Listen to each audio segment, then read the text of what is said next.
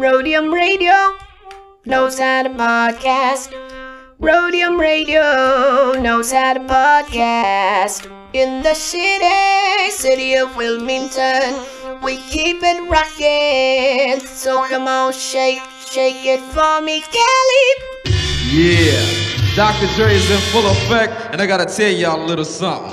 Eazy-E is down with us. MC Ring, you know he's down with us. DJ Yella is down with us. Arabian Prince, you know he's down with us. Tony A the Wizard is down with us. JJ Fag is down with us. Timmy T, you know he's down with us. DJ Pooh Boy is down with us. Toddy B and Spade, they're down with us. My boy Ice Cube, you know he's down with us. I like to mention, so pay attention to where I'm from, Compton, but the tapes are from the Rhodium. My name is Dre, listen while I play. And by the way, I'm also down with NWA. Yo, Steve at the Rhodium is down with us. Slanging funky tapes, it is a must. We're number one. Welcome back, everybody, to Rhodium Radio, episode 39, and I'm your host, Tony A, the motherfucking wizard. And I got a couple of announcements I got to make before we jump right into it. The Rhodium Mixtape Docu-Mixture. I know you guys are probably tired of me mentioning this, but you know what? I promote myself until it pays off. So once again, those of you that have seen it, and go ahead and go to rhodiumradio@gmail.com and submit your 20 to 30 second video of what you thought about it. So far, all the responses have been overwhelming. So I want to thank everybody who has done that. Once again, the offer is still available for $10, 2 CDs, 2 mixtapes, which is 24/7 and high C. You can get those 2 while supplies last. I only have a few more, but you can get those 2 CDs for for $10 at documixery.com.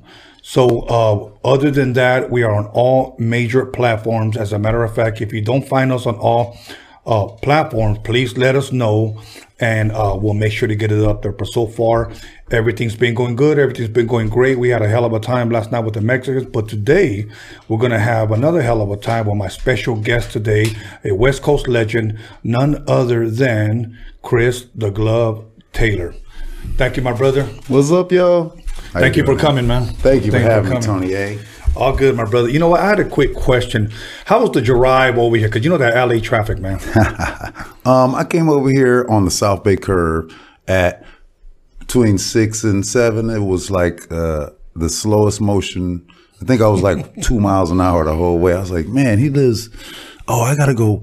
Oh, that's far. No, it's not. It's traffic. It's traffic. That LA traffic is insane, man. You know, it's funny because I talk to a lot of people that just want to move out of LA simply because of the traffic. But for me, to be quite honest with you, LA has always been home. And speaking of LA, in my book, and a lot of people's book, you are considered a West Coast legend. You were here when hip hop started here, you know. So for the people that may not know, where was Chris the Glove raised at? Well, Chris the Glove Taylor was born in Hollywood, actually. There used to be a hospital called Cedars of Lebanon, which merged with Mount Sinai, became Cedar Sinai. Okay. Right on Hollywood Boulevard, right off of there, it's became a blue children's hospital. You might remember that blue hospital. That's where I was born, right there.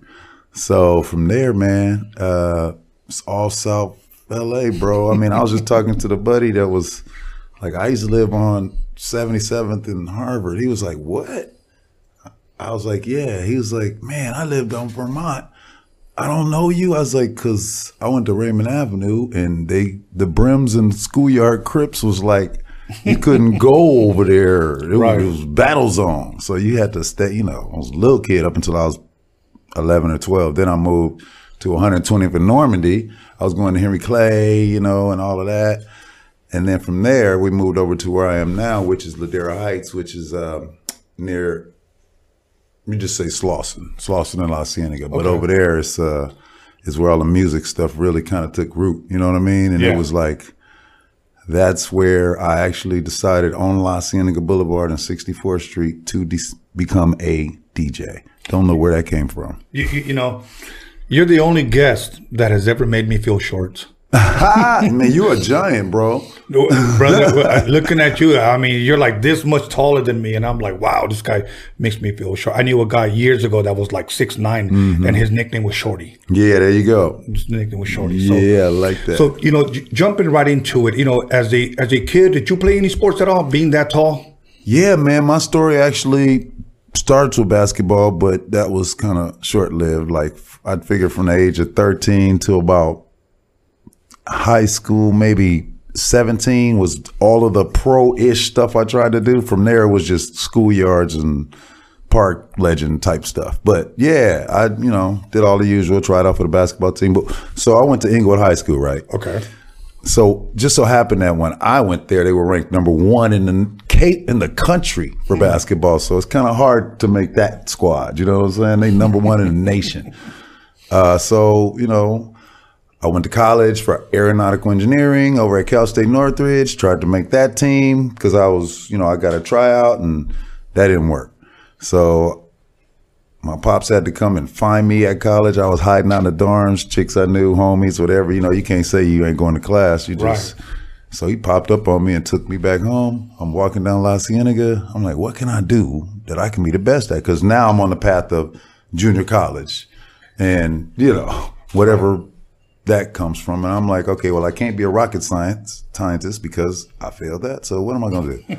Let me see. How about DJ comes up? And I don't know where that came from. That's what they call an epiphany. So from there, I had to study what was that, because in 1979, November, there was no going on anywhere in my world. Right. Which was not, I told you where I was from, so I wasn't like just in one small neighborhood. I grew up over here. I lived over here near Gardena, and then I came over here and I had friends everywhere. So I was up on whatever was happening. I was kind of in the streets from being able to move around like that. Cousins and such. So a lot of guys that I, were landlocked, like Compton, they stayed there. They didn't go nowhere. Right. I remember getting Easy and Dre to come to Hollywood was rough. When there was an NWA, it was like, yo, come to Paradise, man. Nah, we good. So, but anyway, now he lives in, Right. So, from there, it was easier to be able to bridge all those neighborhoods and hear all that music, but I never heard of a DJ or what I wanted. I mean, in high school, I had Jammin' Gene the Disco Machine. He played music, good songs, but it was no rapping, of course, except for Rapper's Delight, I think, and Grandmaster Flash. So when I decided to be a DJ, this record comes out, Grandmaster Flash on the Wheels of Steel. It's actually the first record that group put out. I just found out from Flash, whom I just met. He told me that was the first release, and then the records with the raps came next because they were introducing the DJ, the first name. The DJ is the original B-boy. When we play music, they rap. They want to make you think that they go to a party and start rapping and people dance, but that's not really what happens. If you go to a party, you're going to hear music from down the block. Yes. Yes. So, it's funny that you say that story about Grandmaster Flash on the Wheels of Steel. And I'll tell you why. Because me being the Mexican kid here in the city of Wilmington, I was going to a school called Wilmington Junior High. Okay. And one of my friends named Nathan Gale, rest in peace, he was killed soon after high school. We were in, I want to say, 7th or 8th grade. And I remember I waited for him after school. He ran all the way home. And then he ran back and he had a record. He goes, I want you to listen to this. The reason why he wanted me to listen to it is because I saw scratching for the first time on TV. It was a commercial. I don't know if it was a commercial or something of Grandmaster Flash. That famous one where he's scratching in front of Fat Five Freddy and he's scratching behind his back. Yeah. Well, when I told him that, he goes, I got that record. I go, what record? So he brings it to me. He goes, take it home. So I remember I dropped the needle on the home stereo and the first thing I heard was, I say. Oh, man. I say, wait, what did he just do? Like, what was that? Like, I didn't know about mixers, turntables, none of that. Right. And this was 19. So how old are you? I'm 50. I'm about to be 52 this month. Okay, so you're like 5 years younger than me. So when you heard that record, how old were you? I would say I had to be in about 12 or 13 years old. Whoa, see, that's what trips me out, man. Like when I was DJing then, it was 12 and 13-year-old dudes coming to see me, like Henji and Evil E and these guys, they was coming to my backyard at that age. So that's a trip, bro, because when you told him to play this record and you had a commercial, that's like 1980. Yes, yes, yes, yes. And I didn't know what he was doing. I just saw him, and he was so smooth, just dropping needles, and he would boom over here, picked up the needle, and then he was like, that one thing he did, like the documentary thing. Yes. That I've seen recently. Yes. Yeah, they did that around the time we did Breaking and Entering. That was later. Yes, like a little bit later than, because in 80, there was no visual. No visual. At all. Like, and not even on Soul Train, because Rapper's Delight was just getting going from 77, 78 was hot.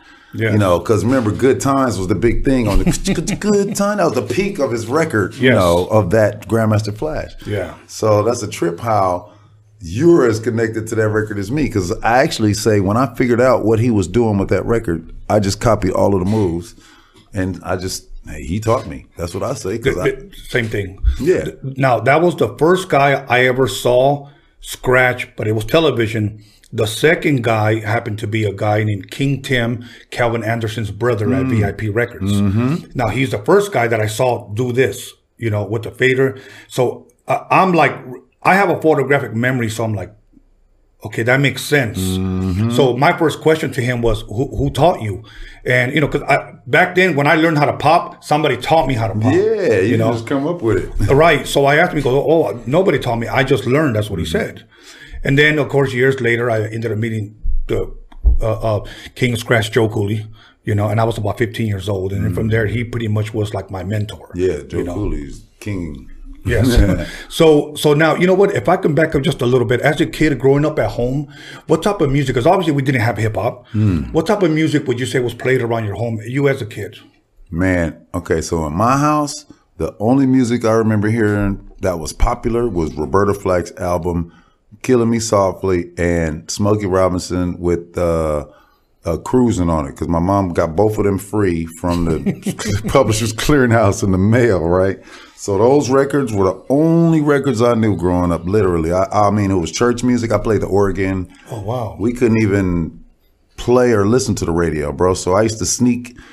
I must have been, when I first started listening to music like that, I heard it when I went to school and stuff. I didn't know the songs, but like they're locked in my brain. I saw some things like there's Ain't No Woman Like the One I Got is locked in my head, because I remember the drill team was doing this move when I was 10.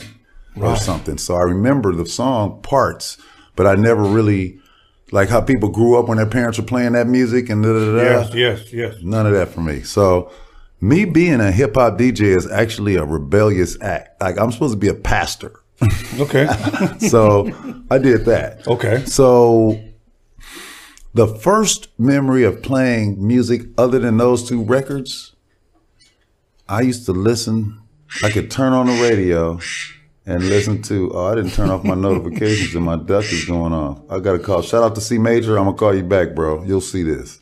So, wait, watch this. You guys are live. So I'll tell you, when I first, I'm on the show, bro. I'm going to call you back. Okay, my bad. That's all good. First time somebody's ever done that, but you know what? You get a pass, brother, because you're a legend. Man, dude, look at here. This part of the story, this guy, because I'm going to tell you. So, we were talking about, before I cut out, what was the last thing I said? What type of music did you grow up with? Right, so look, the first song, I used to sneak in. My mom had one of those little silver recorders with the tape, the one I'm talking about? Yes. You hit the to record? Yeah. So I used to sneak in there and listen to, I think it was KAC, no, it was KGFJ. Because K-Day didn't play nothing cool, it was whack. KGFJ was cooler. The KGFJ was a big thing back then, bro. So I used to sneak and take that tape and record whatever they were playing. And the first song I ever heard was Boss Skaggs' Lowdown. Lowdown. That's the first record I recorded on the tape. Yes. To hear the music, right? So I started, that's like, when did that record come out? 73 or 4? Well, I know I was in elementary school when that came out. Yeah, so I'm 5 years up, so elementary for you is 10. I'm 15, 14 hearing this music for the first time. Yeah. Like, that's old, right? Because remember, I started DJing at 17. Right. I'm like, I'm like Michael Jordan. He didn't start playing basketball until he was in high school. Wow. I didn't start with music until I met a guy named Kenneth Niles. So from this Boss Gags, I started recording music. Can't really remember most of it. Right. That one was really, my wife says that it's called making a memory. Like the first time I did it, I remember that one. But like the other 5 million times, I don't quite recall what the hell I was recording and shit. You know what I mean? So from that tape, I used to just listen to Boss Gags over and over and be like, ain't that the beat, you know? I was like, dang, I had never really heard, you know. Right, right. Not really, like to get to listen to it over and over and had it on tape and could study it. Right. So my boy comes over and he introduces me to Parliament. Wow. That's the next thing I heard. Like, well, let me back up. Back before then, my cousin Angela taught me about Parliament Funkadelic when Knee Deep, maybe? no, before that. The first big record they had was One Nation Under Groove, I think, for Funkadelic, the big record. And then after that, because Parliament did Flashlight and Aqua Boogie and, you know, those records kind of like around the same time, but a little bit later, like it was Funkadelic Parliament, Funkadelic Parliament. So I knew about Knee Deep. I think that was it. That was the first song I heard after. So it was Knee Deep for my cousin and Boss Gags. It was the first one I recorded. Then I got Parliament. And then from there, Ronnie Laws and all kind of jazz and all kind of just, I'm in music. Now I'm like, oh, bring some records over. And I sneak up and play them on my mom's gigantic stereo furniture piece. Yes. You remember those? Yes. With the speakers and the little curtains built into the thing? Bro. We had one of those. It's funny you mentioned Boss Gags because that was one of the first records that I ever took to my elementary school when we had like a Christmas party. My brother actually bought that record at a Zodi's. Aha. So he bought that one. And then my second record that he brought was the other one that you had mentioned, the one you just mentioned right now. Parliament or the Aqua Boogie? Knee Deep. Knee Deep? Man, that was I had the 45. It was funny. It was part one. And then on the other side was part two. And I remember I entered a talent show in 6th grade and I popped to that song. That's dope. Did you win? No. But you love that song. You made a memory. You remember that? I did. You've been on a lot of talent shows. Yes. See? Now, you said something that I wanted to ask you. You said you used to play the organ. Mm-hmm. Now, are we talking about one of those B3 Hammond organs with the Leslie speaker? Yeah, so check it out. So when I was 9, my mom took me, I used to sing. And I went to this Methodist church. If anybody knows what United Methodist Church is, it's like a Catholic church, but black people, basically, almost. You got to wear your acolytes. I was wearing the robes and lighting the candle. So then I used to sing, right? I was in the choir, I had this voice. So she took me to be in this group called the Mitchell Boys Choir. I was supposed to tour all over the world, but I didn't make it. Just like the damn basketball. So that was my first crushing blow as a musician. My vocalist was like, you were great, but they had somebody already doing what I was doing. I didn't know what, who cares? So I then said I wanted to learn how to play an instrument. So my mom was like, okay. So I started taking organ lessons, yes, on a Hammond B3 organ with a Leslie, but the Leslie is usually not attached. Right. It's just got a speaker with the vibrato switch. Yes. Okay, so the man who taught me how to play the organ's name is Toussaint McCall. Toussaint McCall is the only person who had a gold record playing the organ, like how Billy Preston did with the piano. But Billy Preston had Willie Go Round in Circles. Toussaint McCall had a record that was a hit record from playing the organ. I forgot can't remember the name of it. He taught me how to play the organ. And you know, both feet, hands on the melody and the chords and hitting the switches and all that. It's all good. But so, yeah, I did. You know, the reason why I bring that up is because as a kid, I heard Love and Happiness by Al Green.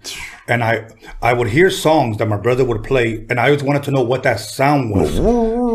Yes. Because there was no electronic instruments. It was the Rhodes and the organ. Yeah. Nothing else. Nothing else. I used to hear it in like the rock bands, like the Doors. I was like, what is that sound?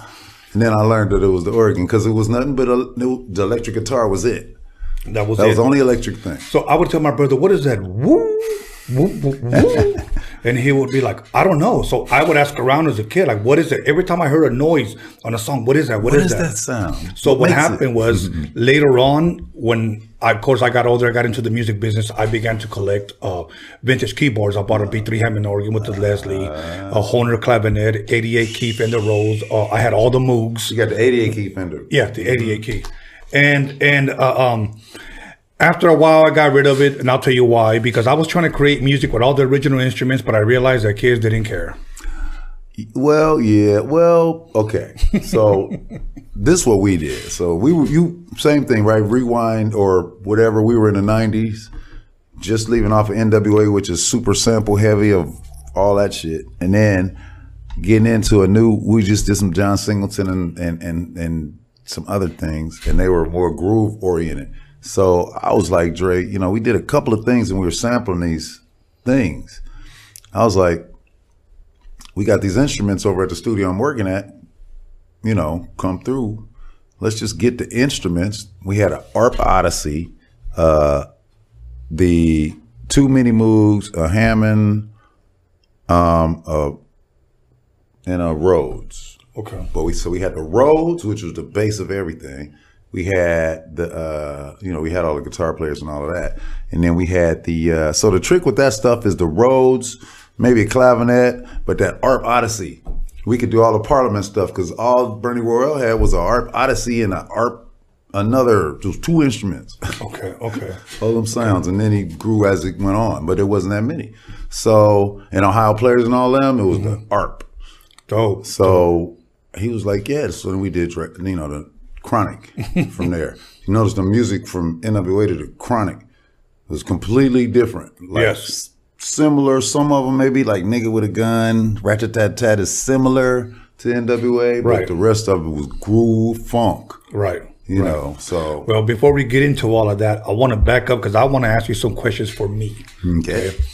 Okay, because the first time I ever saw Chris the Glove Taylor was on Breaking and Entering. Okay. That was the first time. And I'm going to tell you what intrigued me about you was the glove. Okay. I didn't get it. I loved it. But as a kid, you have to remember that I'm looking at the glove now it may sound goofy, but I'm going to be honest and just tell you. I thought, does that glove give him like freaking superpowers? Exactly. That's exactly the point of that look. Yes. Then you had me. You had me. Because I saw you, Egyptian Lover, had his little sailor's cap. He had a red shirt on. I think you had a cutoff shirt, and he's cutting, and then you're over here with the up and down fader. Yeah, that's right. The up and down fader. So now, that was 1983. So that's the first time I've ever seen a West Coast, if you will, hip hop documentary. Okay. How did that come about? Like, Yeah, so this is what happened with that. It's a very good question. So from becoming a DJ and learning how that shit worked and then I learned that record and I'm a master at that. But one thing that I learned was there was another person named Tony Joseph, rest in peace, who was on the show. Most people know him from 92.3. He used to be on the, what was that called? The Saturday Night Jam. That was the first mix show on FM radio. Him and Michael Moore, both rest in peace. So he taught me how to blend. When I first didn't know what the records were, he showed me how to do these. He took a big ass component set and a record player, showed me how to blend. So to go forward to your question, it's like once I learned that the blending was the most important part. Yes. I could rock the party with the cuts. So what I used to do is cut and keep the groove going. I wasn't like, these battle DJs that scratch and you lose the rhythm. But they're battling, so you're not dancing, so it kind of don't matter, right? Oh, look what he did. Then they go offbeat on purpose and start doing some way out stuff. Right. But if people were where I come from, they got to be dancing. Yes, so absolutely. You got to be able to do all that, but on beat. Yes. And see, that's what gets people. So you can't, when I saw the rhythmic of it and the bounce, which I learned from those guys how to keep the records going, it was something else. But I'm going to tell you, man, the strangest thing about how you go from DJing and going into a documentary, it's amazing. So we used to have this club called Radio, 1981, 82. Okay. So people come there, breakdance, whatever, and celebrities started coming because of the momentum of the whole hip hop thing. We were the only place where you could see scratching, breakdancing, graffiti, the whole nine. You could walk into that place and it was like walking into New York. And I didn't even know it. I'm up on tables, you know what I'm saying? Yeah. I'm not knowing that I'm Grandmaster Flash. And when you go to New York, it looks exactly the same. They did a thing called the Get Down, that TV show. When they first enter into where Grandmaster Flash and that club is, it looked exactly like radio. I mean, to a T, bro. Right. Not like we was trying to be them. It was the same thing. It was just in two different places. Ours was, you know, so we actually, being in Los Angeles, I don't know if you remember how the LA Times used to be the biggest thing. Everybody had it, and then the calendar section was the biggest of the big. Like, if Garth Brooks was in town, he was on the calendar. The calendar, yes. And it was 5-6 million people who read it. So radio got so popular that it got a calendar cover story. And when it was in the calendar section, now you got movie producers coming and watching it. So these guys decided, Tapa Carew and them said, hey, we got PBS, we really into this thing, let's film you guys. So they got the whole thing, and those scenes you see were us live at the club that night. It was never like, okay, go for the camera. Everything they recorded, you saw, we were doing. Wow. So, you know, they came to the club and started talking and filming us. I mean, I don't even think we really made any money from that. But what happened is, while they were filming us doing that, the guys with breaking were watching them filming us, going, oh, we're going to make a movie about this. Look, they're filming them. No movies about that had been out. Right. They were going to make Beat Street, you know. Right. Don't Look at Wild Style. That's like a movie, documentary kind of thing. It's not a documentary, but it's a movie. Right. You know what I mean? Yeah. Style Wars is the documentary about hip hop. And then Breaking and Entering is about West Coast hip hop, but they either are equal at the same time, or Breaking, and I've been hearing Breaking and Entering predates Style Wars as the first hip hop documentary, not just West Coast. So I'm glad you brought that up. You know, it's funny because when I saw Egyptian Lover cutting, and then I saw you cutting, I just thought it was one of the most amazing things ever, you know. And I love that you said, you know, as a DJ, I love what you said, like, we cut on beat.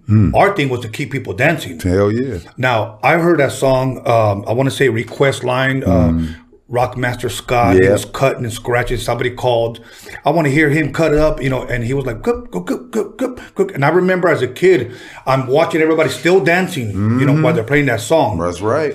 I was about 15 when I met Joe Cooley. He comes in, he grabs 2 Let's Works from Prince, and he starts, work it, work it. Like, and people are still dancing. Not even budging. They grooving. They don't even know what's happening yet. Exactly. Then they start noticing. Some people start looking.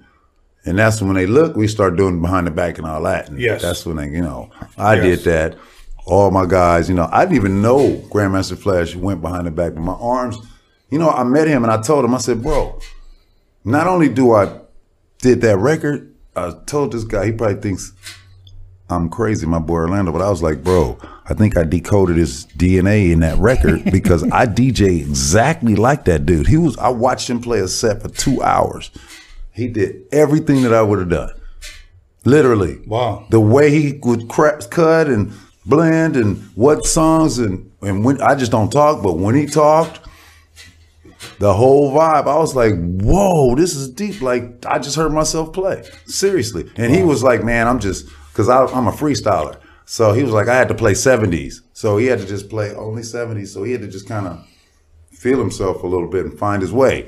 You know, you don't know 70s by heart when you're usually playing whatever else. Right. So he was rocking, bro. He was selecting the right cuts. And I was like, damn, it's a trip. I even told him.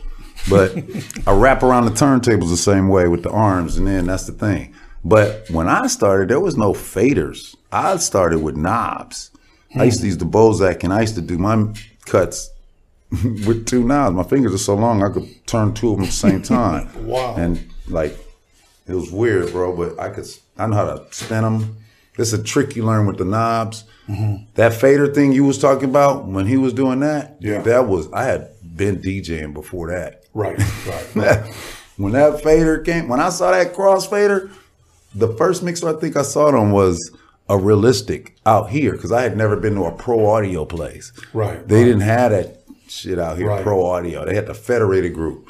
And you could get Federated, wow. Right. So that's where I got my, I think it was a GLI or Gemini mixer, my first mixer. Probably a GLI, one of those. Now, on that said, if you can remember when you and Egypt were breaking and entering, what type of turntables did you guys have? Because I don't know if did you guys have 1200s? Because I was looking in and see if those were 1200s techniques. Okay, so this actually goes into kind of how I got that name, the glove. Yes. So Please share. the equipment that was used at that Always at Radio was rented to them by the guy who kind of put me, like, once he saw that I was playing records, I forgot how I met Jerry, but shout out to Audio Entertainment. I used to deliver his gear. So they would rent, when I first started DJing, I was on SLB1 turntables. They're belt-driven turntables, and if you touch that turntable, it's, you know what I mean? It is not going to work with you. Excuse me. I used to use wax paper, and then I cut felt. First, I had wax paper with the rubber because there ain't no slip pads. Right. So I'm like, okay, this is kind of cool right here, the wax paper. So I used to cut the wax paper and put it under learn that. And then, because it was a backspin, you can't do that. See, first, before you get onto it, you got a backspin. So the whole wheel turns, not just the record. So it's an art to learn a backspin with belt-driven turntables. You're going to fuck up. Let's work. You know what I mean? Instead of, let's work. Let's work. You could do, so I got light fingers on that. So when I went to go over here, meet my man Jerry, I was like, what are these? They was 1200s. I was like, dude, I kept putting my finger on the thing. The thing I used to slow my records down with, the little knots, cut my fingernail like, oh, this is great. You can just like, this is like taking off ankle weights. You know, this is incredible. So those turntables were 1200s because I used to take those and deliver them and wear these great big supersized long gloves because I used to deliver Serwin Vegas with them and they would pinch my fingers all the time with the metal corners. And the DJ, you know, we get manicures and shit. Right. I was like not feeling that. So I had some like that dude right there is overly dressed. That's how my gloves were. So when I went to deliver the gear, they told me, well, you know, we heard you're a DJ. I was like, yeah, I'm dope, bro. I'm the best DJ you know. And they were like, okay, dope DJ. What's your DJ name? And I was like, DJ Chris. Like, epiphany. They was like, when you come back, we want you to come DJ tonight at 11. When you come back, we're going to have a name for you on the marquee. So I came back, said 11 p.m. I was like, yep. The glove, I was like, must be me. Went on and been that ever since. And I'm telling people, it might have been another guy who was late. What the hell? How did he take my name? You know what I'm saying? Right. But hey, first time I got my name, it was in lights. Dope. It was cool. Well, here's what we're going to do. We're going to go ahead and press stop on the 1200 right there. And we're going to come back after a 10-minute break. Okay. So once again, everybody, you know what? I'm just like a kid in a candy store right now. So, you know what? Call somebody and text somebody. Right now, don't slap them. As a matter of fact, go get your popcorn, okay? And get a pencil and a piece of paper and take some notes. Because we got a West Coast legend in the building. We'll see you in about 10 minutes. Chris the Glove Taylor and Tony A. Wow. Only as a kid, I would have ever thought of saying that. Aha, we together, dog. Once again, everybody, welcome to Rolling Radio episode 39. And you know what? I'm not going to waste any time. We're going to go ahead and jump right back into it. So now, I'm going to ask you a question. I know today we have battle style DJs, okay? And we were touching on how we would keep the crowd dancing, and we would DJ by cutting and scratching on time, almost like playing the guitar. Yeah, okay? Rhythmic. Yes. Did you ever turn your turntable sideways the way people Never. do? Same. And you know what? And I still don't. No, but I'm going to tell you, I do now. Okay. Because two things. Number one, when I was DJing, the coffin was this long. And I was one of the few dudes that could, you know what I mean? Most people would do like this. Right. But I could just flap, and that's that. So I found out in 2015 or 16, I started DJing. I had to do a comeback. I retired in 91. I never played a record from 91 until 2011. I didn't play any records in no way, form, or scratching of anything in the studio. I did one Most of my scratching I do off the Triton. I didn't even use, because I figured I can scratch. I don't need to go get a record to make it good. And I would use sounds and do them off of triggering and stuff for a while. TV stuff, all of the stuff I did scratching on. For that stuff to do quick was layered off with, production. But the turntables, I found out the console got shorter by like this much, bro, like a foot. And then there's a super duper thing about that. When you turn them sideways, guess what? How many times have you been at a party and you turn and hit the arm and you just put it back on? When you turn them sideways, they're not in the way. Them arms are not here. So you can cut without hitting the tone arm. Me, I had to know how to, because I used to needle drop with part of it. Right. See, so I knew how to not fuck up the tone arm, because I had to know how to not fuck up the tone arm. These cats just said, fuck, I can't DJ. And so they cheated and turned them sideways, and now they can go between. Right. So that was just a cheat code. To me, I'm gonna be honest with you, I still have them like regular. Now, the reason why I have them regular, because it keeps modern DJs off my turntables, because they want to say, "Can you just turn them?" Nope. That's it. I have them there with my my cases, my mixer still with the lip. I bring them in, and I've always been fast on the turntables, and I got long arms as well. So most of the guys, can we just turn it? Nope. But you know how to get over it. So Yes, exactly. It's a skill. That's a skill. Now let me ask you this: can you remember who bought you, or how did you save up, or how did you get your first set of turntables? Oh yeah, I got a story for that one too. So remember, I was telling you that I was going to school for aeronautical engineering. I wanted to design this thing that could fly out into space and come back, because they kept shooting rockets. Then as soon as I get in college, the secret space shuttle takes off. Like, oh, well, that idea came. So I'm not on a basketball team. Space shuttle just flew off. I'm fucked, bro. I'm like, I got no ideas. I'm 17. Like, shit, life's over. 17. Yeah. And so I go throughout this epiphany of DJing and all that. I go enroll in Santa Monica College, right?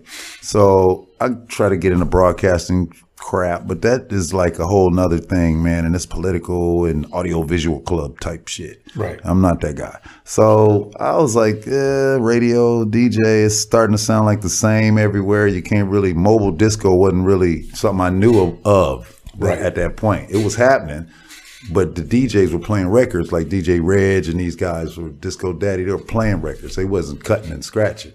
So when I was like, man, this whole thing is growing and growing. And I'm like, okay, well, Uncle Jam's Army and Capri Club and all these things start popping up.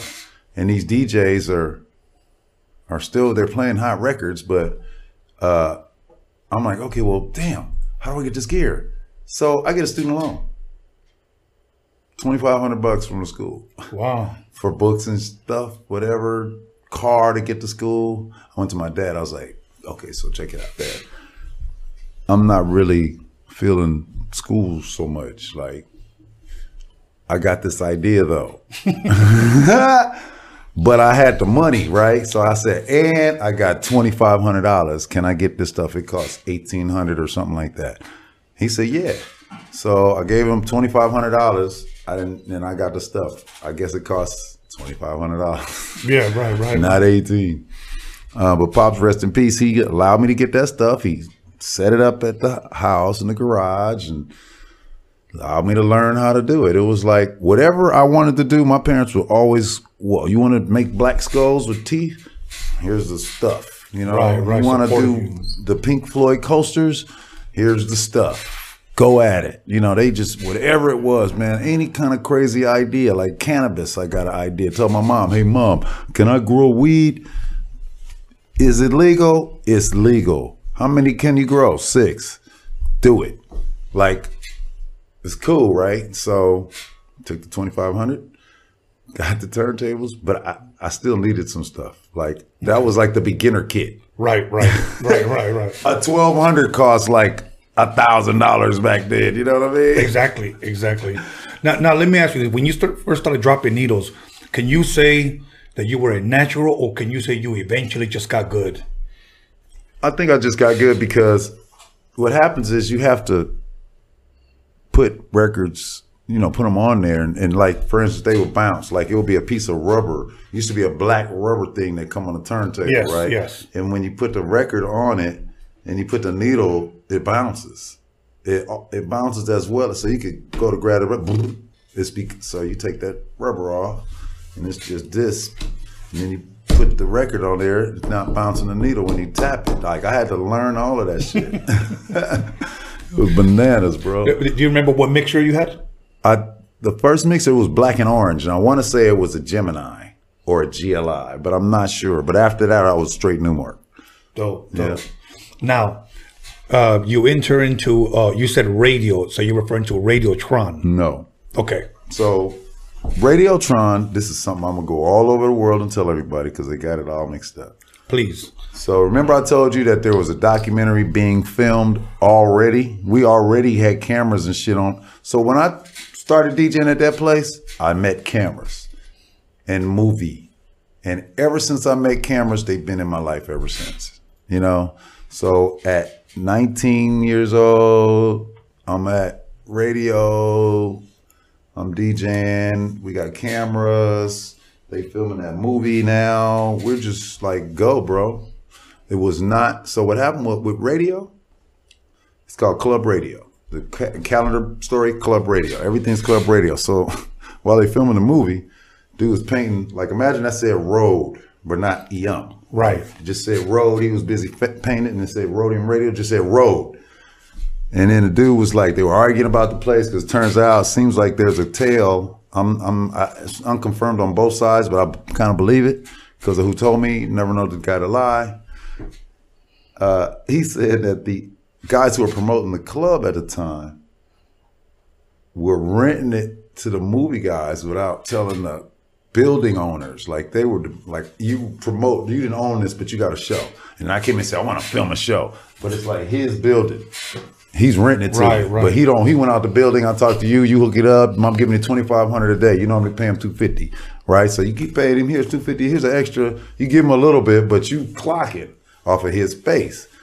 Without him knowing, like, if you'd have said, let's split it or something, he'd have been cool with it or something. Right. So they did that. And so all this happened while this dude is painting this mural. Craze, I think, is the one who did it too. So as he's painting it, they just like, no, you can't use the name radio. That's why it's like a heart. And then it's like Tron, because he was putting something else. And then they said, no, you can't use this part that says EM radio. So they just made it Roadtron. That's not a real name of the club. The club in the movie is called Radiotron. So everybody that's seen this movie, which is more people than have come to the club, have now changed the story and made that the club we heard it's a real club. You know what I mean? They get the story about radio from the movie. Right. And then in the movie, it's Radiotron. I'm DJing. Ice-T's on stage. That must be where they was at, Radiotron. But Radiotron's a fake-ass name made for the movie. Okay. And then after that, these guys, we left. Like, when that split happened and we filmed the movie, we was out. And then we filmed the second movie there. They did whatever. But we didn't DJ it anymore. Radio was over. And they started a youth center, or something, Radiotron. They kept the name on the wall. They was like, oh, Rhodium Radio. Let's call it Rhodium Radio. Because they knew radio was the club. If they came back and said radio, it was pretty smart. They would have got them French dude. One of them dudes got held by terrorists for 30 days, bro. And the president of France came and gave him a medal for being held by terrorists. They had to negotiate these dudes. Right. He was trying to sell them a nuclear weapon. Okay, so not fucking with these cats. How many years would you say that radio was open for? Radio became, I'd say, honestly, shit. I remember starting in like July, August. I see flyers that say November 82. But I remember, man, I'm gonna tell you, I DJ'd at radio. Most of my shit is a blur, literally. But from 82 to the movie, which was released in 84, like we went all the way up to almost the movie release. And then when the movie came out, like we was done. So 84, so 2 years. Okay. That's it. 2 years. So if you didn't go there in 2 years, You missed it. You missed it. Yeah. I went there twice, and that's the first time I ever saw Tony G spin there. That was the first time I've ever seen him. But I had an interesting question because You saw him at Radiotron. Radiotron, Right. correct? Because correct. that's the thing. But now this is deep. Because at radio, the only people who ever DJ'd there, other than a celebrity DJ, was Shake City Rockers, which is shout out to Booker T and Chevy Shank and Suave, all them cats. They were like the bane of my ass at that place, bro. They always wanted to DJ, but it was like, bro, I'm here. I come in at 11 and that's it. Y'all could DJ before then or after I leave at 5. But I'm rocking this motherfucker. So whenever I go to the bathroom or something, I slide in. But then it was me, Shake City, they were the openers, and then Egyptian Lover. He used to come because I used to DJ with the Uncle James Army events. I just pop up and just play. When he turned his back, I'd jump on the turntable. When I turn my back. We both met at Playpen. Okay. So that's when I started DJing and met him. And it was like same time, 83, 82, 83. And when I first saw him, I was like, that's the first person I ever saw from LA. All them Shake City dudes are from New York. That was the first person I knew from LA that could do what I did. I never had seen anybody do it. This was in probably 1982 because we did the movie in 83. Right. So in 82, it was just, I mean, I saw Egyptian. I was self-formed. I never saw him. I heard him. I was like, started hearing about this guy. Right. Egyptian Lover. What the fuck is that? He's like Prince or something. I mean, and, Right. You know, and then later the Arabian Prince, and I'm like, oh, these guys are clowns, bro, with these names. Right. Then I seen him DJ, and I was like, okay, they good, I guess. You know, Right. Egypt was so smooth, bro. That's what I hear a lot. He was so smooth. He was like me, exactly, bro. He didn't miss a beat. He's still the same way. You don't miss a beat. And see, me in Egypt used to do something. Man, Rab used to do it too, Arabian Prince. And then we got, you know, I guess Aladdin and all of them cat got it, you know, because they're like our kind of descendants. Yes, You know yes. what I'm saying? Relatives, all love everywhere. All great DJs, way greater than me or whatever, but Trip. We used to DJ at 45 speed to practice at all the way max, fast as you can play them records, to be faster than anybody. That's why you see these, it's times where you'll see a cat be like, it's time to, because we was doing it, we was, it's like regular speak. What?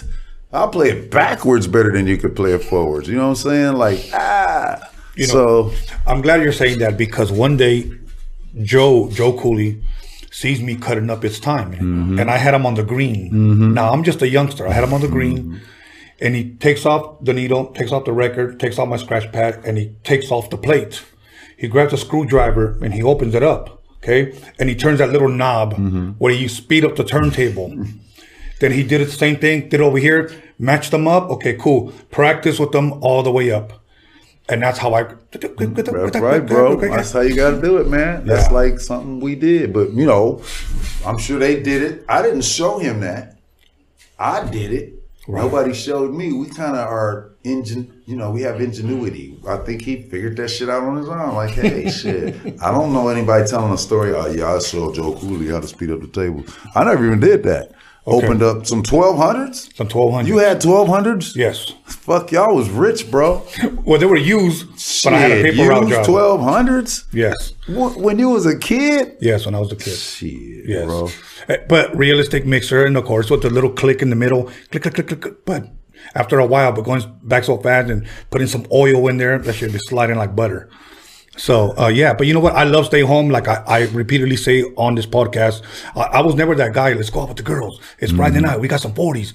I'm staying home because I was in love, man. I was in love with my turntables. Yeah, right. They mean everything, you know. But now, I seen you a lot on the doc and on the movie, and I know you did production for Ice-T. How did you meet Ice-T?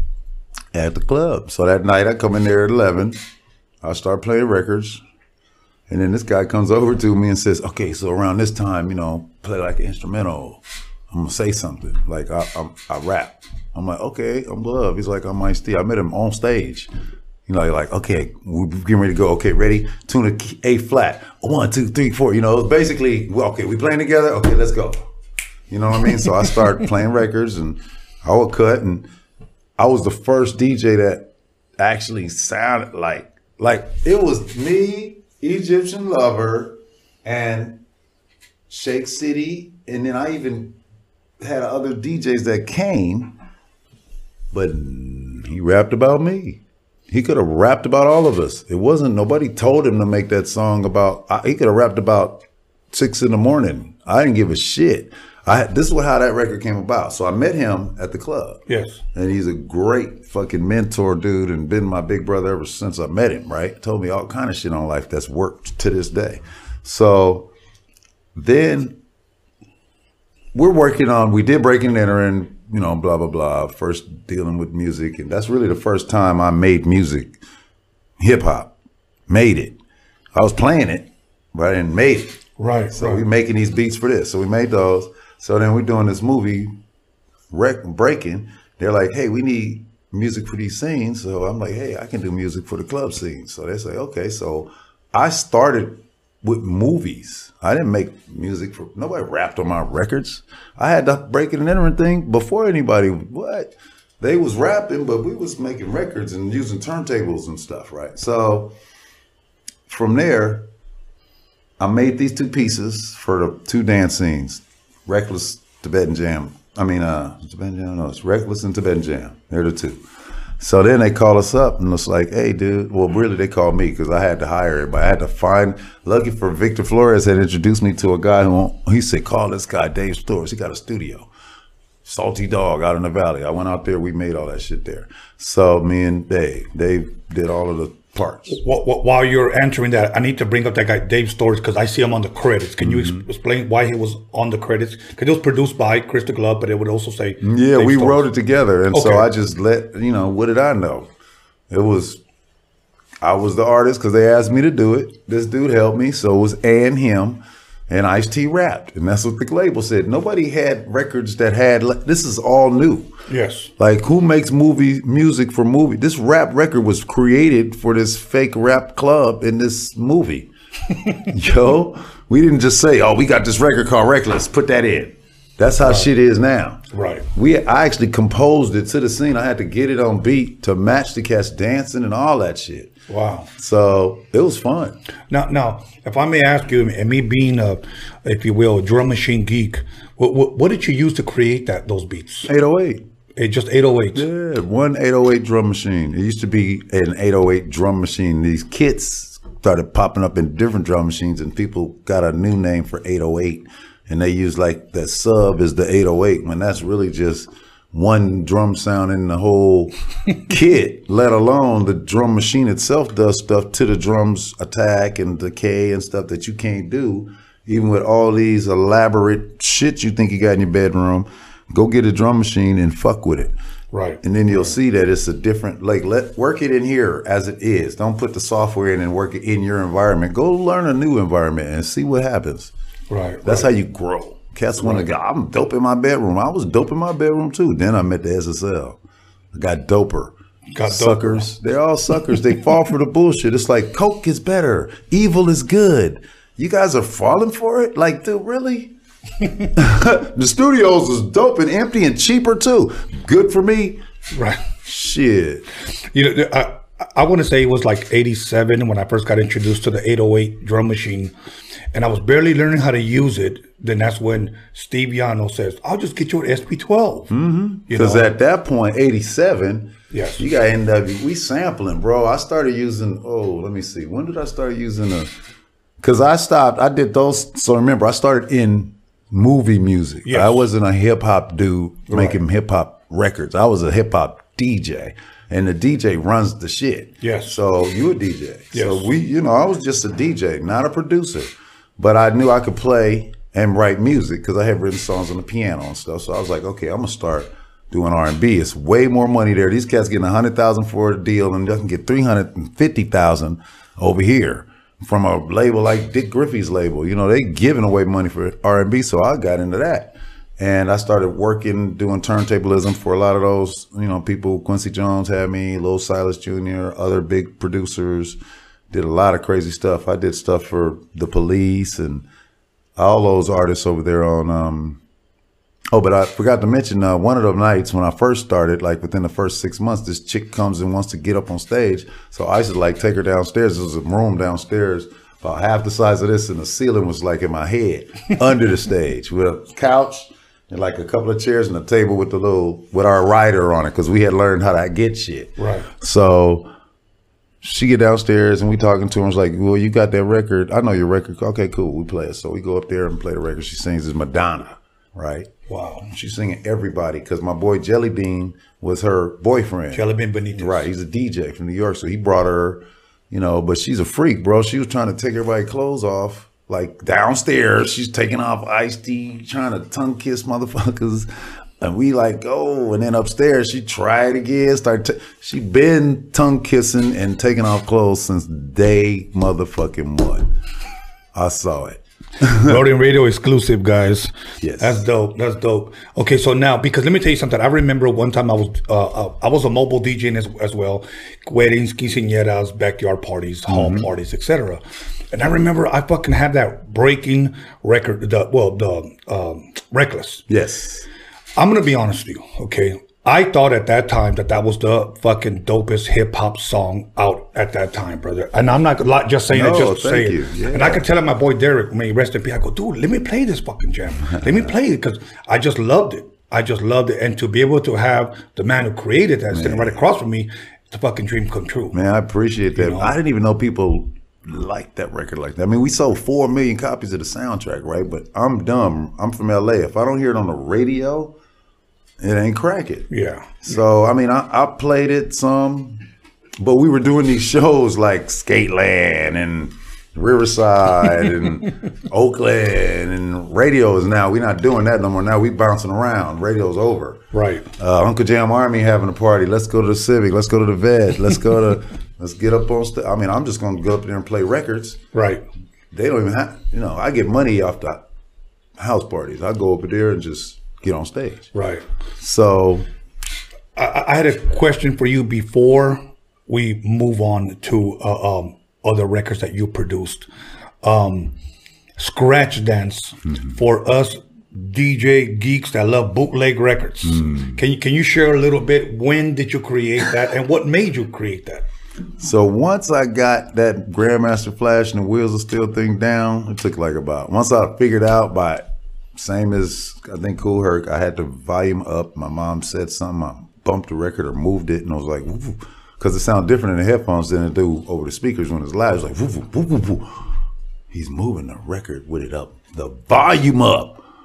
How daring is that? You know what I mean? You can move the record with the volume up and be on beat, and people ain't laughing at you, ain't fucking it up. And then I got into it, and that's when I started cutting. But so Scratch Dance was like my answer to that. Once I mastered it, I wanted to make my own. Okay. And so really what Scratch Dance was my set. Those were the records that I played. Wow. So I got with a guy named Victor Flores and Carlos Mangalo, these two geniuses. They were like razor blade editors. They taught me all how to edit. So while I'm doing Reckless and doing that, I'm learning how to, actually we did Scratch Dance first. That was 82. And then he said, hey, I got Dave Storrs. I told him about the movie shit, and he was like, go over here. But yeah, I'm gonna tell you, man, this cat, nice on the razor blade. I mean, just take, he used to get high, right? I didn't smoke weed or nothing. He'd smoke weed, take pieces of razor tape and tape them together to see what the hell it sounded like.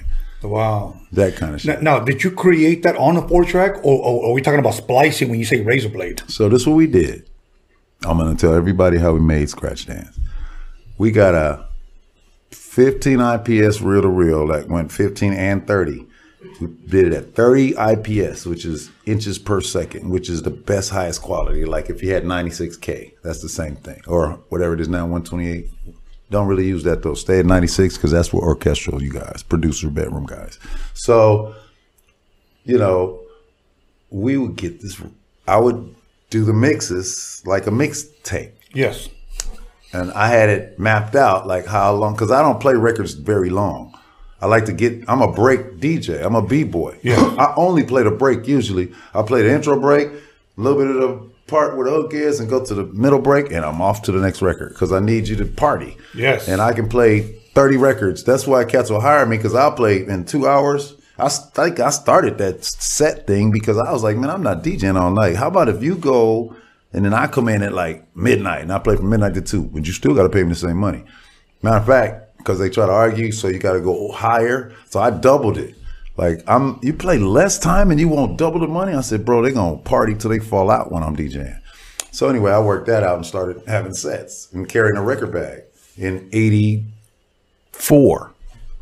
Cats didn't even have a record bag. I got that stuff and they turned them into record bags. Like, you know, right, like cross colors, right? Yeah. Shit, we did. Remember the cars? Yeah, we were doing.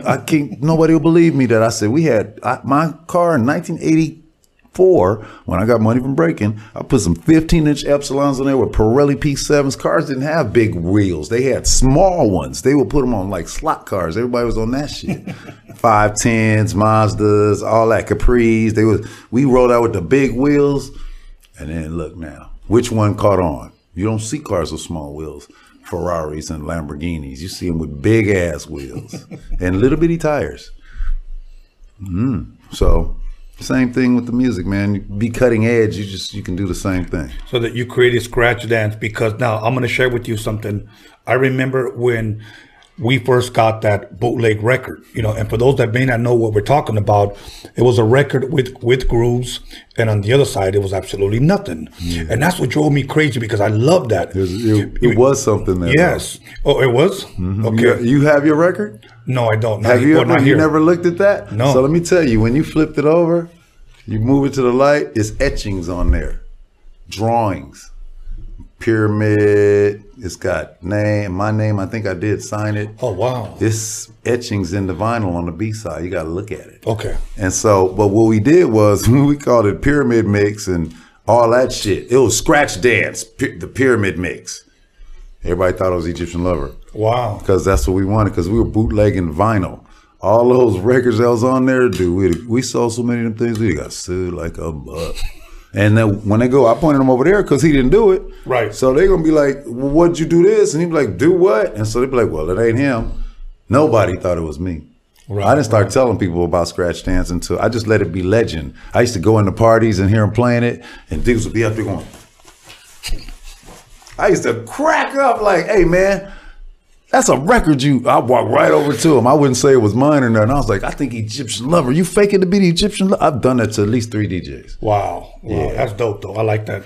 You know, it's funny because I put that on a cassette one time, and I let my boy play it on a boombox, and he was playing, and he was like, who's that? And I was like, yep. That's this all guy. The time. And then every time before Raid came in, boop, boop, boop, boop, boop, boop. I go, that's me right there. Yeah, and I made that boop, boop. I used to take a beat. That would go like, a beat would be like, doom, doom, pat, doom, doom, pat. And there was a part to go, pat, boom, boom, pat, right? So the boom, pat, the second one, yes. I could just play it how I want. I could go, boom, pat, boom, boom, pat. That's what I was doing when you see me in Egypt. Yes. And I'm looking at him going like this. I'm actually making the beat. And he's like putting a clap on top. I'm going, boom, clap, boom, boom, clap. I'm doing the kick and the snare.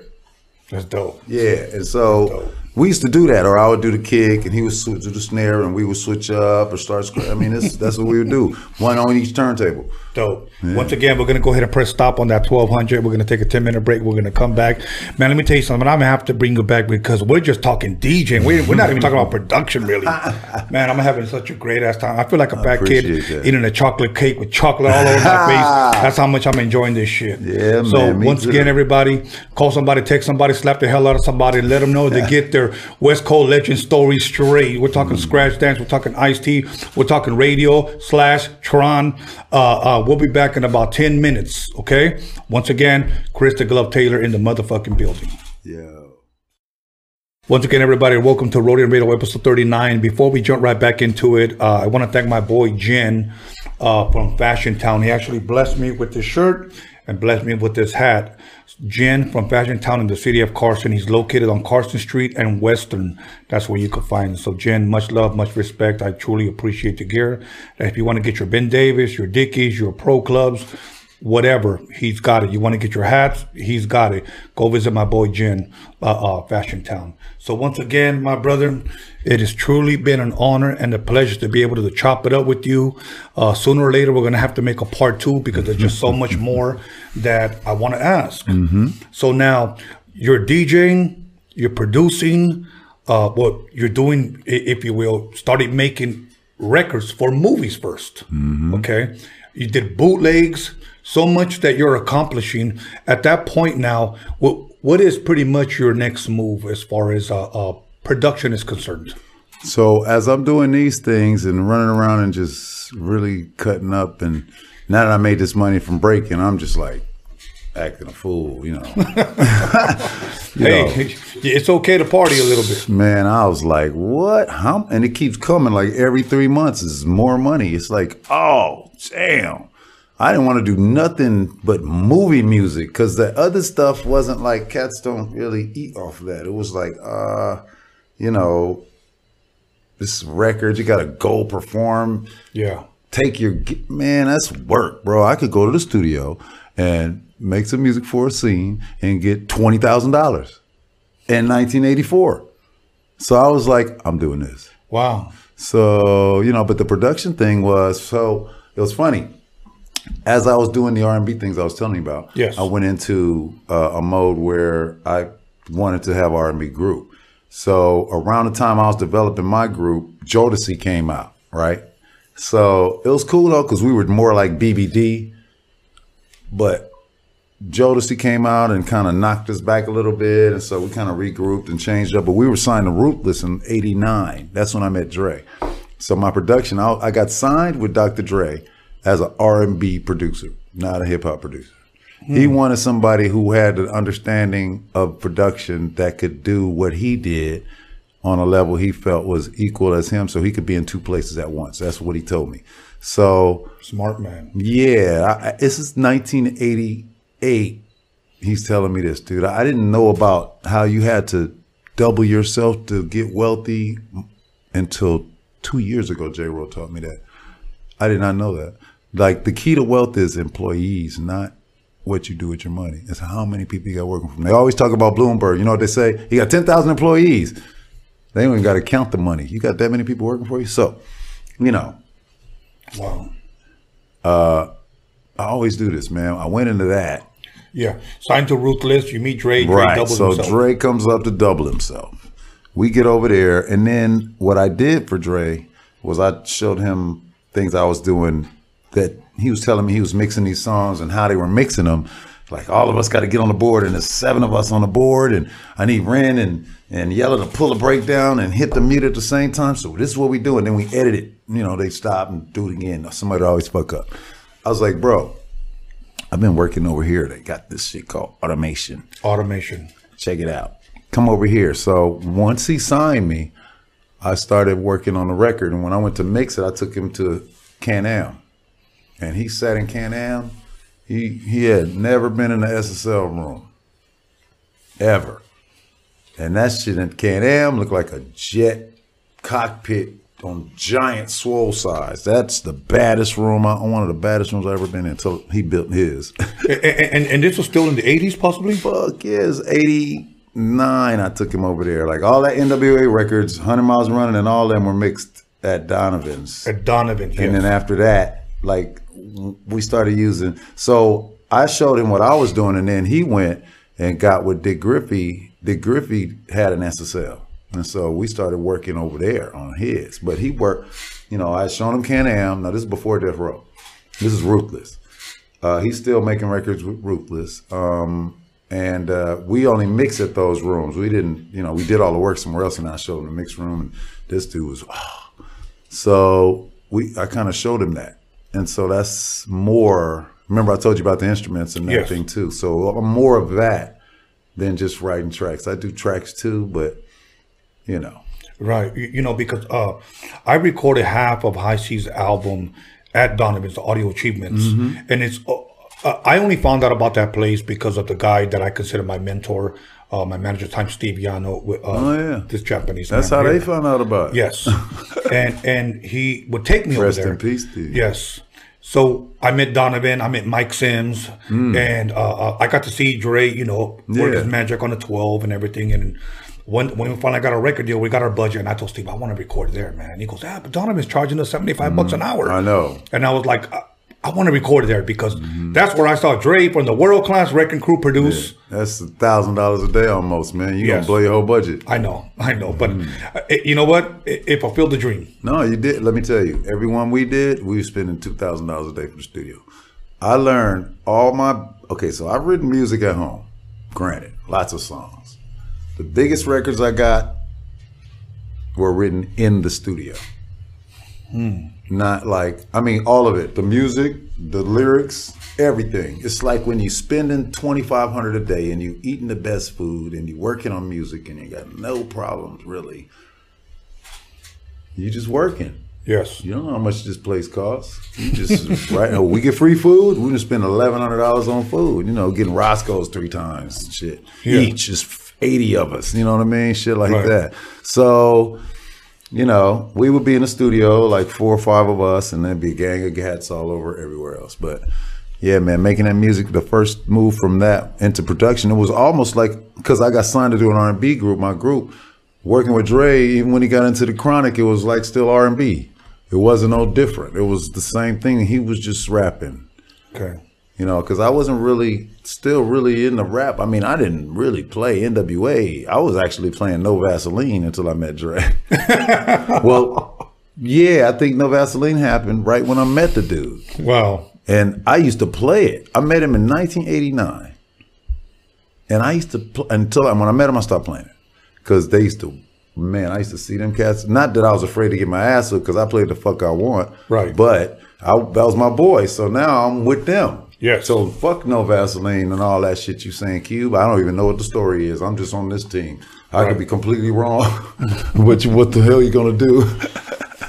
So did Dre ever tell you, or did about when he was gonna leave Ruthless and start his own? Yeah, I was there. Okay. The whole thing. I watched the whole thing happen. Instigated it. So Dre actually left Death Row.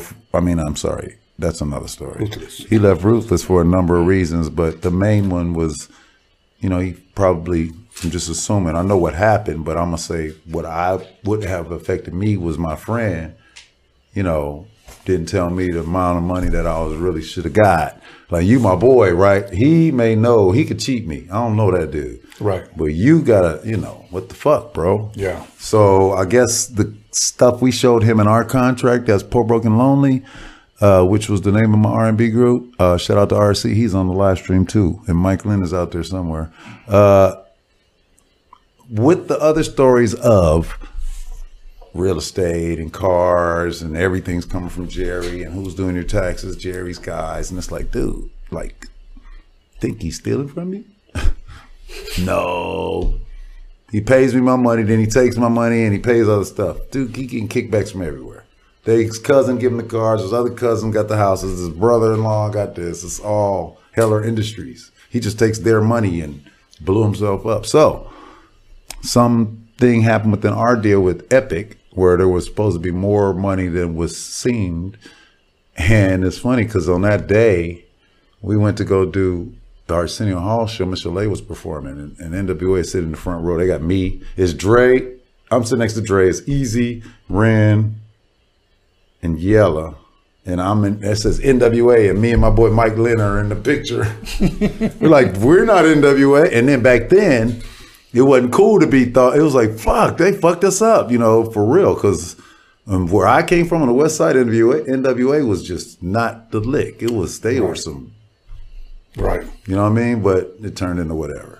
So yeah, man, the music through my production status then began to just level up with him because we just kept making songs and records and the shit was amazing. But that SSL was key to what he was doing. So he leaves, if we jump a little bit ahead, he leaves Ruthless. Then he tells you, I'm going to go over here to Death Row, if you will. Yeah. He brings you along? No, what happened was, so he leaves, we left at the same time. All of us, my group, which was bringing them like $500,000 on just getting deals. We left, Dre left, DOC, So they lost a few artists. Yeah. And went to a company with no name until hooked up with some friends and ended up working out some kind of way to get this name, Death Row Records. But we had started making music before the name. Like, we left, like, we all walked out the building together, you know, type stuff, you know. So, yeah, I've been with Dre. I'm not with none of them record companies. I'm with Dre. Dope. Yeah. So, I'm not sure if it was a documentary or it was like, I don't know if it was a miniseries that Dre was working on that whole Chronic album at his house. Well, yeah, well, at the house, okay, so he had this house in Calabasas, right? Shout out to Colin Wolf, what's up? And DLC. The rumor is someone started a fire, barbecuing or something. I wasn't there this particular day. The house, the roof or something caught on fire. Yeah, I know that's funny, right? The roof is on fire. So Dre had to move to another house, and so he moved to Malibu. Yes. Had the studio and all that in Malibu. And that's where G-Thang was done, and Deep Cover was done there, as well as in over there where we were on Cahuenga, which became the Death Row Studio, but it was Solar Records at the time. And Solar, through Epic, put out that soundtrack of Deep Cover, yes, from the movie. And that was like the first Death Row thing. It was all the artists and everybody on there. That's why we're on the cover, it says featuring, you know, supposed to go like that. So that's where we're at doing that. And then we're working on, you know, other stuff, and we got G-Thang in the cut. We did Deep Cover, we got G-Thang, then we started working on the Chronic album kind of itself, and we just in there making songs, and Dre's like, man, I want you to do this song. I want to call it Stranded on Death Row. We gave everything, title, what samples, not how to do the beat, but basically use this loop, blah, blah, blah. So I got it. He was like, you got to get this record. I want you to have something on my album. So I did it. We did it. Got Bushwick on the intro. And it was funny to me because I always love it because Bushwick's talking over an organ. Yes. And I play the organ. Yes. So like I always like, that's the first song. I mean, Reckless, of course, I have been platinum, whatever. But this was like some shit. I'm working with a star and, you know. Yeah. So I was like, oh, and it got the organ at the beginning too. It's like, ah. Now, for me, I'm going to ask you, what did you use to create that? MPC? That was a sample. Oh, the drum, the beat. Yeah. Oh, my MPC 60, bro. We went off that shit so fast. Like, I was the drum machine of the 808. That was the thing of the pad. That sound sounded old. Yeah. You got to remember, it didn't come back until the mid or late 80s with ballads, like the SOS band and stuff. They brought it back. That's the 808 drum machine. Right. Without the sub guys. So, you know. Okay. So now you get Stranded on Death Row. Obviously, we know the history of it. It fucking goes through the roof. Okay. If I'm correct, the next one is Snoop Dogg album. Mm-hmm. How much production did you have in that? Because people are dying to hear this part. Well, okay, like even on the Chronic record, it was the same thing. Like I brought the SSL idea and that thought and lifestyle, and then we went over there and did it. So and then I mixed the record with Dre. So on the Doggy Style, basically I was with Dre every day. So when we worked, it was just work. And some tracks I played all the parts. Some tracks I played some part, but I feel like we did it as a group effort, and you know, we produced this album. You know, there's some individual things that people have said. For instance, Doggy Dog World was like the one thing I did everything on except the drums and the vocal. You know, I played all of the sounds. So that's like my song, you know, for me of that time. But there's other songs that I worked on at the time. You know, like I was saying, I did all the gunshots on that damn album. Everywhere you hearing a gun, that's Glove. And then I picked them out too, found the sounds. So then I played like live hi-hats on like the song with Bernard Wright. We kept having problems trying to program them. This is all MPC stuff. Yeah. But it's easier to, you know, I didn't know I was a drummer or could do that shit. Dre was like, you could do it. We're going to have to keep punching it, but we just get a take and roll. Wasn't no punch. It was cool. We probably punched it a couple of times. Right. Same thing. He kind of got me like, you could play, like he wanted the bass, but I would play it a certain way. He was like, man, just play it. I was like, nah, we got to like sequence it. And he was like, nah, just play it. And he used to encourage me. I started just, because I used to play the Fender Rhodes in high school. We didn't have enough trumpets for melody. So they used to roll me out on a stand at football games, and I used to play the chord and the bass line. Wow. And while the band was, it was like being on stage then. Like I said, it's weird, bro, when I look back on how things worked out. Now, for me, I'm going to ask you on the Doggy Dog World. Boo, boo, boo. Yeah. What did you play that on? Mini Moog. So this is the story. So I come to the studio. I walk in. Dre's got the drum beat going, and my man T Green playing the bass. He's a badass bass player. They made up this bass line. I walk in. I hear the bass line. I'm like, oh, that's dope. So the Mini Moog is sitting there. Now we use a bass. We use them together a lot. People don't understand that. But in this particular instance, it seemed like the bass itself was just not the feel he wanted. The bass line was dope as fuck. So I started playing it on the Moog. Boom. And the way it moved on the Moog, it was just, record that. So I played the shit. Then I started putting the chords and little sounds and all that little shit. I like it. I love it. What about this? You like it? Love it. Boom, boom. He's producing the shit out of me. I'm just not even knowing. We finished. I hear the song. I'm like, oh, we're dope. You know, you're dope. We did that song and Puffin' on Blunts the same day. The one I used for the ad, we did that the same day as Doggy Dog World. Wow. Wow. Now, if I'm correct, maybe my ears don't serve me right. Did I hear congas in there or anything like that? Well, was that a sample or was that live? On Doggy Dog World? On Doggy Dog World. Anything that was there, we did percussion. Yeah, I heard some. Any percussion was live. Okay. We did the drums and the basic backbeat with loops and drum machines. Okay. Hi-hat shit. But like anything you heard that was ill or dope or remember all them sounds that Quick stole afterwards? That shit. Can you say that again? That sounds that Quick stole by taking Butch and using Butch. Once people, that's why we don't let people come to the fucking studio, because then they meet who the fuck we use and then they try to incorporate it in their shit, so we stop making it. Like if you notice, that shit went over there and stayed. We even stopped working with Butch. You know what? I'm glad you said that, because I heard Dre years ago after he came out with the first Chronic album. He said, yeah, man, there's a lot of dudes out there stealing our sounds. And it was true. Man. And it was true. But they was like part of it. Like, you know, kind of ish. Like the guts of it was like Colin, Dre, me, Justin, you know, them dudes. You know, DLC wrote all of the pentameters and all the lyrics that they couldn't, you know, this dude, you could hear him all. If you know Doc, you could hear him rapping on that album.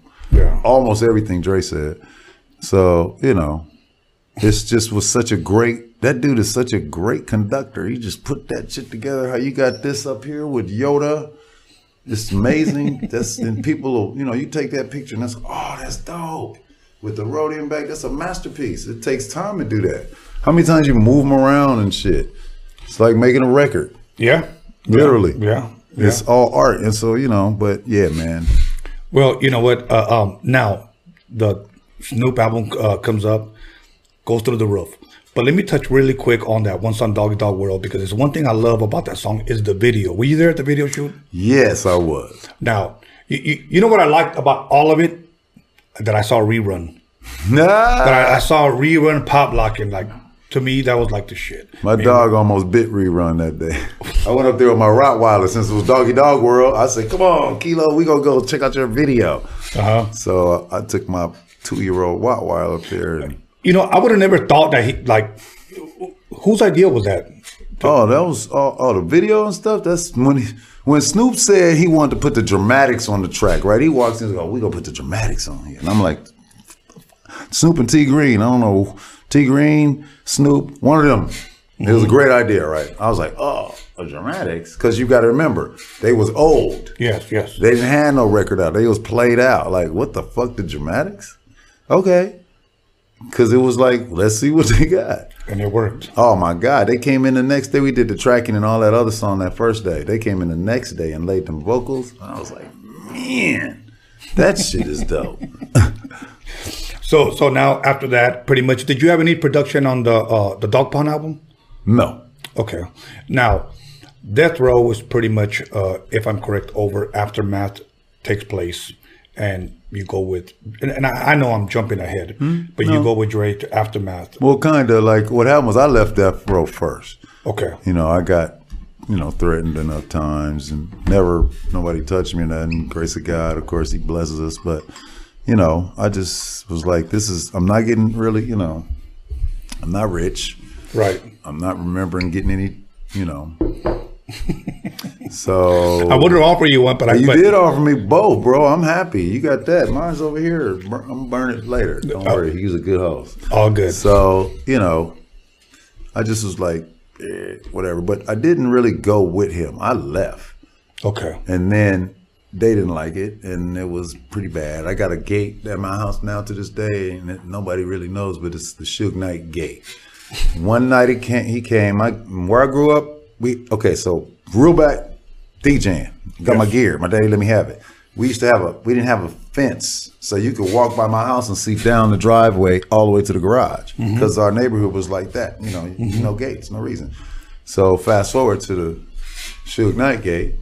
So they come to my house one time, and the dog, and they walk around my house and bang on all the doors and windows all the way around. Imagine you in the house and somebody bang on all your doors and windows, even the ones back here. Wow. The next day, 15-foot wrought iron gate all around the house. Seriously. So actually, that house I'm talking about is the house that the Gin and Juice video was shot in. That's my house. So if you ever saw Gin and Juice, yes, and they go had a party and then they run out the bag and all that's my house. I live there right now. Okay. So a lot of people don't know that, but yeah, man. So Roadie Radio exclusive. Yeah, so when I left, then they figured out it was bad, as I was telling them. So then they all left, including Dre, Sam Snead, all of us kind of left. And then Dre started Aftermath, but I was over here doing some other shit, working with George Michael, had a new manager, doing some stuff. And George Michael. Yeah, I did work with George Michael. I produced, I did a remix on a couple of songs with him. Fast Love was the song. Actually, the version they put out are the vocals that I mixed. They put my mix of the vocals on the main version. People don't know that, but it's whatever the dude's name is. You know, since I'm a fan of George Michael's as a young boy in middle school, or they call it middle school, but it was junior high back then. Yeah, that's where I went. I was a big fan of Wham. Okay, so I'm going to ask you a question about George Michael's. How was he as a person? Was he a really cool dude? I didn't meet him. Okay. But I felt like he was cool too until I started hearing the weird shit. Yeah. But I mean, I never heard no stories or nothing. I didn't know it was weird until maybe he was weird in the United Kingdom and not in America or something, because that fool was out of control, right? Rest in peace, George Michael. Rest in peace, George Michael. What a talent. So I was doing work with other people, and then he, you know, my boy Mike Lynn, who was in my group, he was over there working with Dre, and they called me and was like, come over here. And I was like, I need some money and blah, blah, blah. So they gave me the money, and so I went over there. And then it was like, cool. But then it wasn't cool. I don't know. Something happened. I forgot what. Something weird. I got sick too. So I had to have brain surgery at the time. Wow. Yeah. So I went through this whole thing with brain surgery, and I was on Good Morning America and Dateline NBC for my surgery, because it was an experimental surgery. So that had nothing to do. They found out I was a music producer and was like, oh, we could, whatever. Yeah. So, but it was cool, man. You know, something happened. We parted.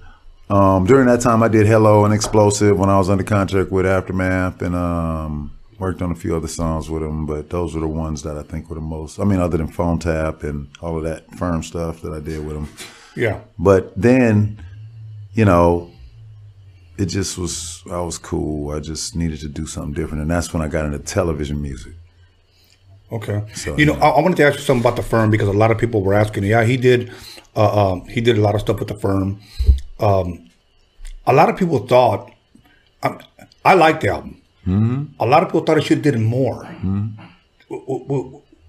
I don't know, did it, or why didn't it? Well, I think, okay, so you're saying they thought it should have sold more? Yeah, like the songs were fine? Yeah, I love that album. The songs need to be better? No, I mean, how come it didn't sell? That's what people are asking. Yeah, like, they do. Well, basically, when the firm came together, it was a great idea. Super group, East and West Coast merging. We produced better than them. Yeah, I said it. And then they rap better than us. Obviously, they've been doing it longer. These guys are legends, just opening their mouth. Yeah. You know, so what the fuck? Great idea. So, but Biggie gets killed in L.A. Tupac had died. We not going to New York. They not coming to L.A. So we got this money for this record. We got to do it. So we all go to Miami and do this record. So it was like kind of, we had to do it in like 2-3 weeks. So it was kind of rushed along, but not really, because I told you how we write songs, right? So like Phone Tap, same shit. When we got there, it's kind of a funny, quick story. So I came to Aftermath after it was, the only thing they didn't have was a name. We was Black Market Entertainment at the time. Okay. So, but it was another company called Black Market Records that was like, we gonna keep our name. Right. I never heard a record from them, but I think they did, I'm sure they made money, whatever. They could keep their name. So when I got there, it was other producers there. It was like a squad or whatever. And I didn't know anybody. I was just me. I worked with Dre. So they kept saying, we getting ready to go out of town. As soon as I get there, they're like, okay, we got to do this, been there, done that, and the other music for the compilation. But we immediately going out of town to do the firm. And you got to, this is what this nigga told me. I think it was Stu. Excuse me.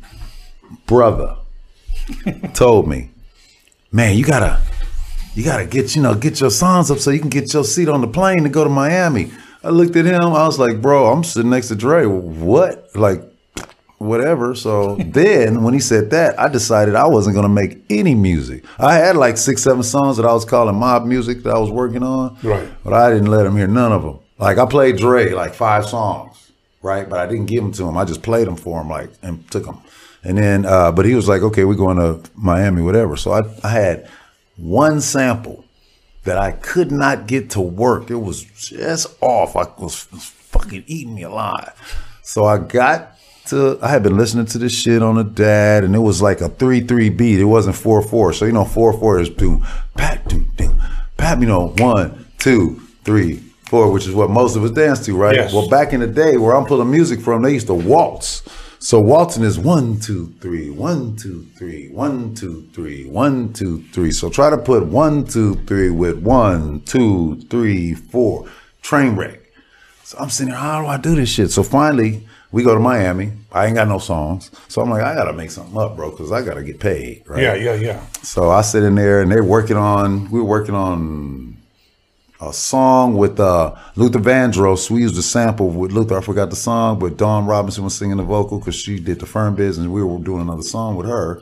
And I had my headphones, and I'm in the drum machine, so we used to have everything plugged up to the board, right? But I'm back there with my headphones working on this Phone Tap thing. I think I got it, right? I caught it swinging I started fucking with it on the pads, and now, because I had it with my drum machine and all that at the lab. We used to have this thing called the Dome. 100,000 records, drum machine, DAT, samplers. We used to go in there. That's why we was like super duper. We had every record damn near. So I'm working it. I got the beat. So I go to my man Bud. I'm like, I got an idea. Hey Bud, this is your drum sounds. Should I load? What? I didn't bring no sounds. I got to get some records and make some drums. What's up? Yeah. And he was like, nah, you go ahead, man. I'm like, look, bro, really, this one sounds cool. This is your shit. If I use it, you won't be able to use it. And he's like, bah, they're laughing like, oh, everybody's laughing at me and shit. Like, oh, really?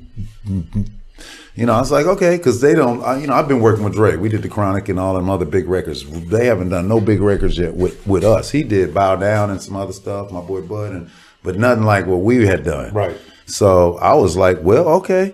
So I did Phone Tap. I'm banging the beat up, right? I got the beat going. I got the bass going, everything going, right?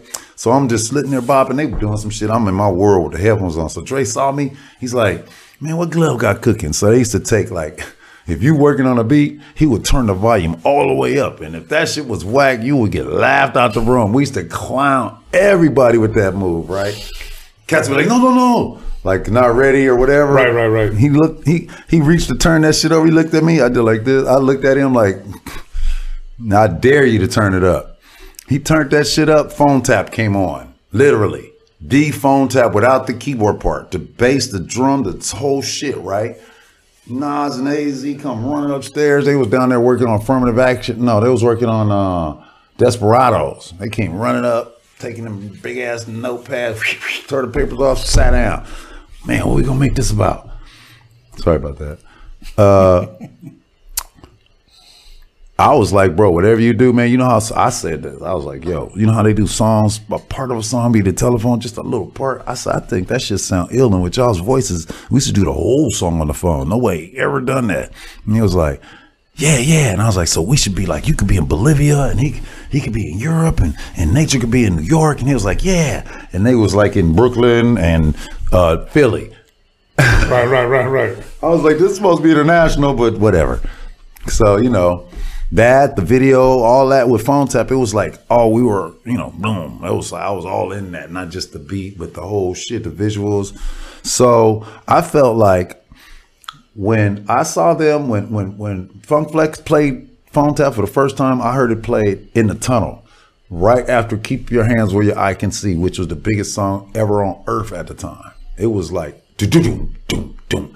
That New York, when that come on, all of New York start dancing. People be in their sleep like, do-do-do-do-do. You know what I mean? Babies, everybody dancing in New York when that shit come on. Yes. He was like, oh, y'all want to hear this?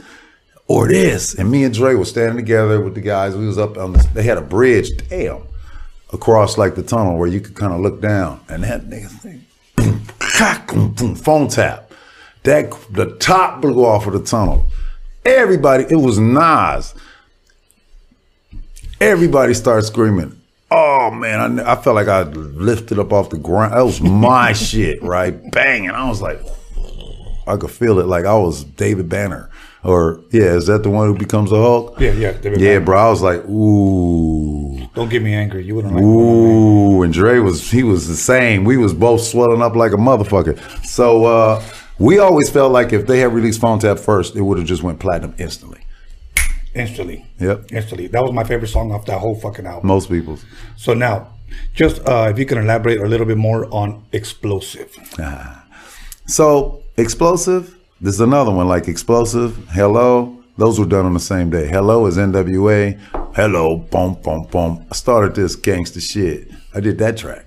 So, that and Explosive were done the same day for King T, for his album. Really? Yeah, both of those. Those tracks were written for King. He got vocals on them somewhere.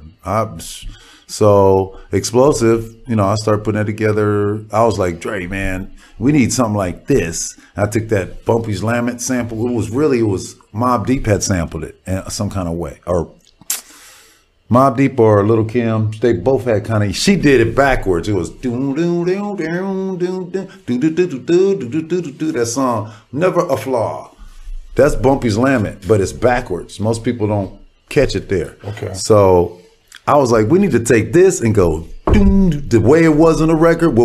I had this loop. It was going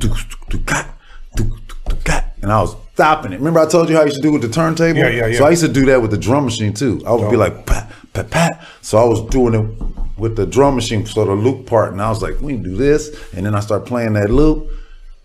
And then I recorded it. And he was like, so I put and then he was like, you know, I'm on this thing where we're better. So I'm like, we just need one kick, one snare, and one hi-hat. Fuck all the stacking sound shit. That's what changed music for me. I became a minimalist at the time. That's it, bro. I don't want none of that. We need the dopest. So I found the sounds. He got on the EQ and because that it's the hat too. It's all together. Boom, that's it. It's just them sounds with where their space. And it came from you. Yeah, I did that. I did that. That was my rhythm. Same shit. That's been my beat since I've been a kid. Because I always took the boop-pat to use it when I scratched. See, to me, I was more of a see, that type of shit. That is a different flavor. Yes, and that's it. Now, the beginning of Explosive, was that a sample? No, that wasn't Explosive. That was. I'm sorry. Which one was that one? Yeah. What's the name of that song? Next episode. That's David Axelrod. Okay. The whole record, though, it goes like that. When you play the record, it plays all the way through, just like that. Dre put a beat up, Mailman and Dre did a loop on it, and made some new shit up. So now let me ask you a question, because I know my boy. I don't know if you know Breakbeat Lou. I do. Okay. Shout out to Breakbeat Lou. Shout out to Breakbeat Lou. Much love and respect to him. I'm trying to get him over here. Did you ever use any of those Ultimate Breaks and Beats? What? Man, when I met Breakbeat Lou, I hugged him. I was like, bro, you're like my childhood. Yes. Okay. We used every one of them. I had but we kept them like this though. They would be like everywhere, like this one. This one, it got the loop on it. Use this one. Yep. I never kept them in the cover. Sorry, Lou. That's how we did it. You know what's funny? Dre's, that I remember, one thing that I picked up on, and who am I to criticize Dr. Dre, but Audio Achievements, some of his favorite samples were Funky Drummer. Oh, God. And Impeach the President. Oh, God. Yeah. Still. Impeach the President got the dopest snare drum, though. Yes. You know, but... You know, it's funny because DJs, if we hear another DJ scratching like that snare, we're like, Impeach the You President. forgot one, though. Sing a Simple Song. Oh, yeah. We use that one a few times. People don't know, like Deep Cover. Dun dun dun. Yeah, that's... Right on time. That was right on time. Yes. And that was the same shit that Shock G used for Humpty Dance. Yeah, but it was... They used another side. That was a left and a right. The right side is what they used in the thing. We took the left where the drums are by themselves and cut the left side out. Made that the beat. You know, they could have that Humpty shit. Dope. Yeah. So now, what? Fuck, I almost feel like I'm cheating the public right now. I'm cheating myself. What is Chris the Glove Taylor working on today? If anything, or what can they expect from you? I know you showed me that screenshot on your phone. Yeah, I'm a brand ambassador for a company called Nug. They have a new line of blunts called Sweets. I'm gonna go ahead and take me another shot. Yeah, they got a Sweets_CA on Instagram, and then you can follow me, Chris the Glove, on Instagram as well. But so I'm doing a lot of that because I've been I hang a lot with my boy J-Ro from the Alcoholics. Shout out to the Licks and all my family over there, and we're doing these health conscious things, and we've been doing a lot of cannabis and CBD. He has a CBD line, Dr. Robinson. We got a golf tournament coming up April 16th, I believe. Elf Golf is the company that we're aligned with.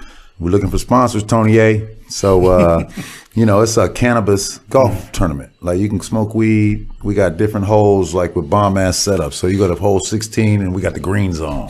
Dope. You know, we got Sweets over there handing out hot chicks giving you blunts and Dope. all that shit. They got Gummy this bears. tequila on the next one, and they got the Stella on the other one, and they got a podcast. We live at ours, at another, you know, that kind of thing. So, but what I'm mainly doing is my group is called La Liga. I have La Liga Sound System, which is our musical arm. But with J-Ro, who founded it, we're like a crime-fighting organization. We have multiple identities. I'm Thomas Crown, and I'm also Chris the Glove Taylor. So the reason we made this up is because we have two identities. We're like ourselves, but people see us, they want our autograph, they want to take pictures. We have two lives, like, you know, like you. Right. You know what I'm talking about. So if we started saying, well, since this is like our fake identity, let's make a fake identity that we can fall into. Yeah. When we're not ourselves, you know what I mean? So we can just kind of, we started off as some fun, but we are on this world domination, help the world, super elitist money grab thing. It's dope as shit. So La Liga is also on Instagram, and we got a movie coming out, and this year we're doing a lot of cannabis and other brands. What we do is we shoot commercials for them within our movie. Dope. And so it's different scenes and sets. So, yeah, we're getting that together, and I got Sweets popping. It's in the Nug and Nug Wellness stores in the Bay. We're opening up a few more stores in Los Angeles and other middle Central California coming soon. But, yeah, man, it's a blunt, but it's tobacco free.